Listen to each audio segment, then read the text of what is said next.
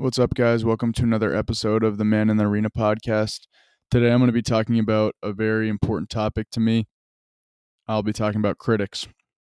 So you can take critics any way you want to think about them, and you can use the term critic in any sense that you want, whether it be in your daily life outside of sports or your life inside of sports.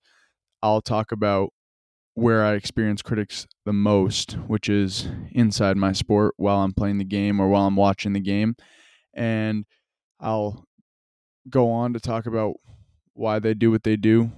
And I'll talk about, or I will finish up with some advice or some suggestions on how you can avoid the critics and how you can turn the noise down and tune them out a little bit so you're able to focus on what you want to do on the mound or whatever sport you're playing, how you can overcome those critics.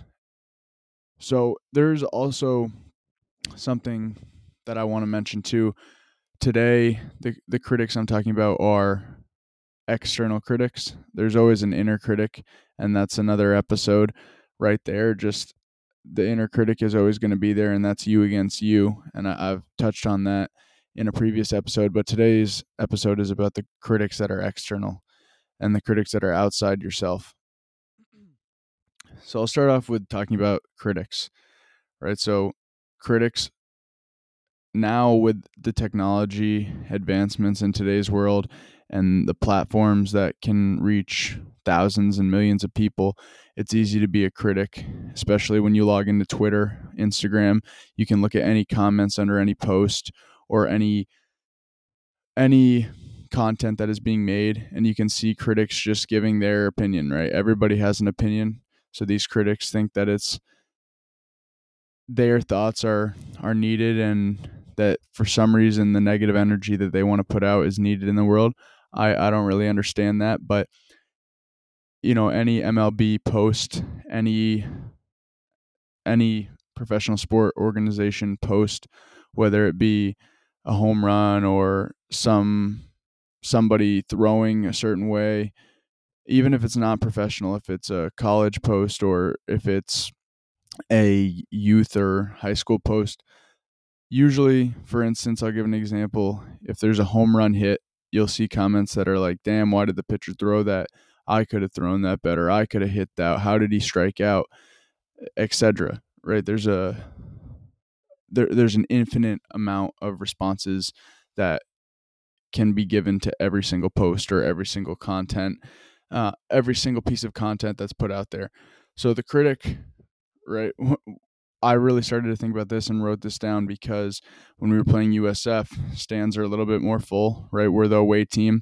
So everyone is rooting for USF, and that's great. I love sports fans, and I love the energy that they bring to the game.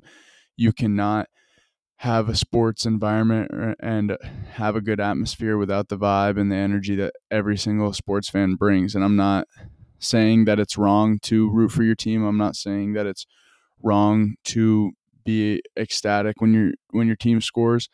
I'm just saying from an athlete's perspective, there's no reason to hate on the other team.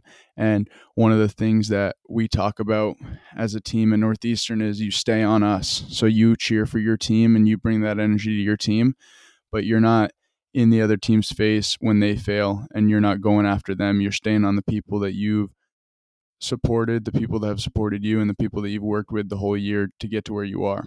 So I think about that. When I think about sports fans, I think about the same tendencies and the same values and beliefs. When I'm watching my favorite team, if it's the Red Sox, I definitely want to cheer on the Red Sox and be pumped up and give them my energy. But there's no reason to put down another team or another player just because they did something wrong or they made a mistake. I don't find any value in bringing negative energy, and I think that karma will come around and give the other team a little bit of added boost. So again, going back to the USF thing, right? When they're in the stands, right? We're in the stands. There's, I don't know if he's 40 or not, but there's some 35-year-old dude that just paid to get into USF baseball game. And he's standing there yelling at 18 to 20, 22-year-olds, Like he's just yelling every time they strike out at our team. Every time we let up a run, yelling at our team. Like how is that fun?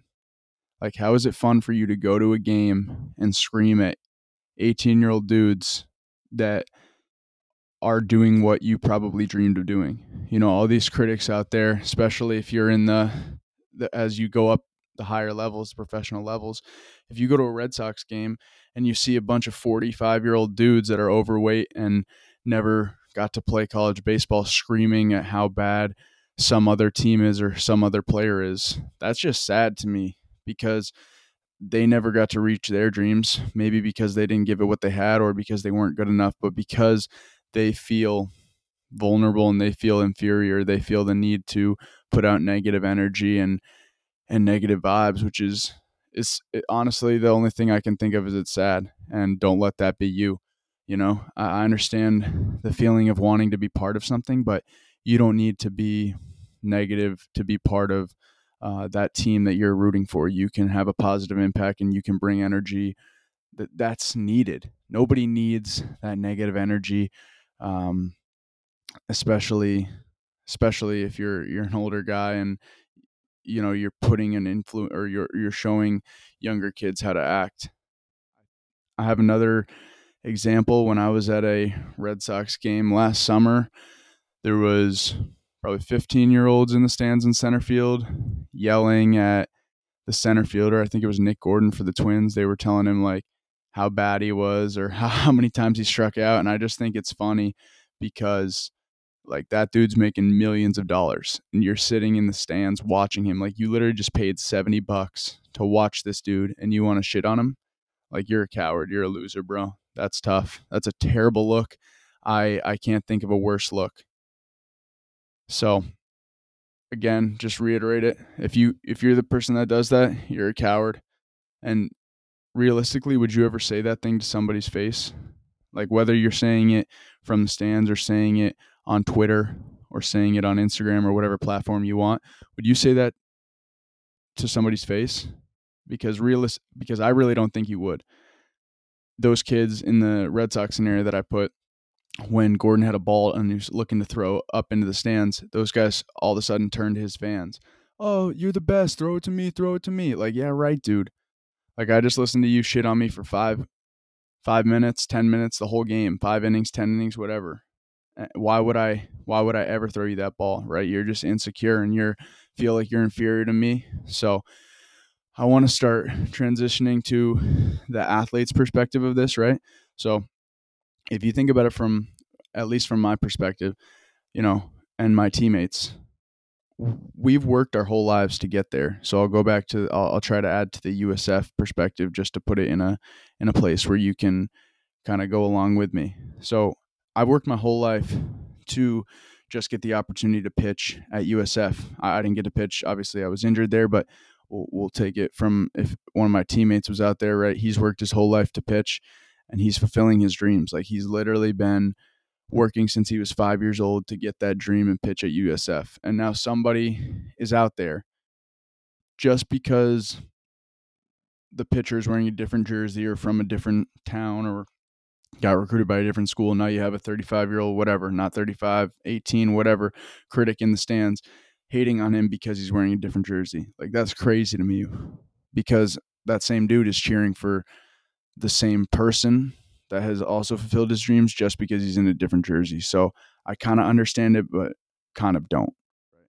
So as an athlete, you have to deal with that. You have to understand that and understand that these people are living sad lives, right? It's sad to listen to somebody in the stands. And when people come up to me and ask, like, does that bother you? Does that bother you that somebody's yelling at you or going at your insecurities and going at what you failed at?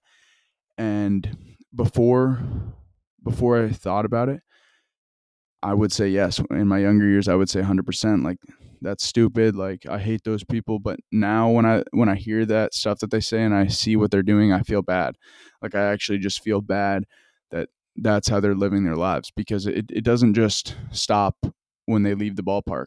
They're also living their whole life just like that. So I feel bad, and I hope that they can figure it out and maybe think of different things to use their energy on more wisely. But one last thing I wanted to touch on is, the fuel, right? I used to use that doubt or that hate as fuel, and it worked, but I didn't feel as propelled and purposeful with it. Now I try to use the people who supported me as fuel, right? I just let it be. I let the haters be, and I try not to react, right? That's what they want. They want to throw you off the game. They they want to throw you off your game. They're only saying it because they think they can get in your head and it makes them feel part of the game. And sometimes if you let it in and you let that noise get to you, it will impact the game, and that's exactly what they want. So again, use the fuel, the positive fuel, the people who supported you, and do it for those people, the people that believe in you, not for the people that are criticizing you and trying to get you off your game. Another thing is, this one's a hard one for me, but when people are in the stands, right, and they're hating on you, that same person is going to come up to you if you have a good game and say, "Oh, can you sign this? Can you sign this?" Like, I've seen it multiple times. To me, go ahead and sign that ball, right? That's fine.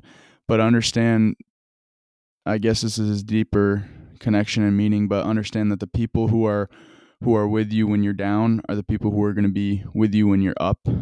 Going back to the people who supported you, stay with them, because those people that are with you when you're down and not experiencing success will be there when you have success. But those people that hate on you and then all of a sudden you have success and they're asking for all these things, those people aren't going to be there when the failures come. They're only going to be there for the success and for the clout. So I think that's an important thing to understand and recognize in your life today, right? And and I'll finish up with telling you to not be that guy. I used to be that guy in the stands. Sorry, I didn't really put those concepts together well, but or transition those concepts well. But I used to be that guy in the stands, right? I used to shit on people, especially in high school. Like, I thought that was part of it. But don't be that guy. Take responsibility and use your energy in a positive way to help your team or the team that you're rooting for, right? And if you're out there as an athlete, just know that the credit belongs to you, especially when you are the one in the game. Like, you're out there busting your balls. Again, that's what this whole podcast is about, the man in the arena, being the person that's actually doing the thing, not the one who is critiquing and finding where you're making mistakes, right? That's literally the man in the arena quote. If you need a refresher on that, definitely go listen to or read the Man in the Arena quote by Theodore Roosevelt. So before I leave, just two quick things to bring to your attention that aren't as related to the critic, but it had similar meaning to me. So I just wanted to bring it up for anybody who, especially the younger baseball players or athletes that are thinking about this type of energy and this type of ownership. So it's not the ump's fault. Right? I think it's easy to blame the umps, and you can definitely find ways to make excuses on why things aren't going well. But it's not the ump's fault. It's all on you. If you blame umps, you definitely are not taking ownership in your own life outside of baseball. Right? Everything else, again, is relating to the you versus you. It's not external. The critics, the umps, whatever else you want to call them, it's not up to them. It's up to you. So if you didn't make that pitch and he gave it a ball or he gave it a strike, get the next one. Like, the game is not going to come down to the umpire's decision. You are going to be the one who decides who wins the game. So take ownership and allow yourself to be that person in the arena. Turn down that noise. Sorry that got a little bit out of hand and a little bit jumbled, but that's how my thoughts go, and I don't want to make this thing any less genuine by trying to edit it out and trying to make this perfect. So thank you guys for listening. See you next episode.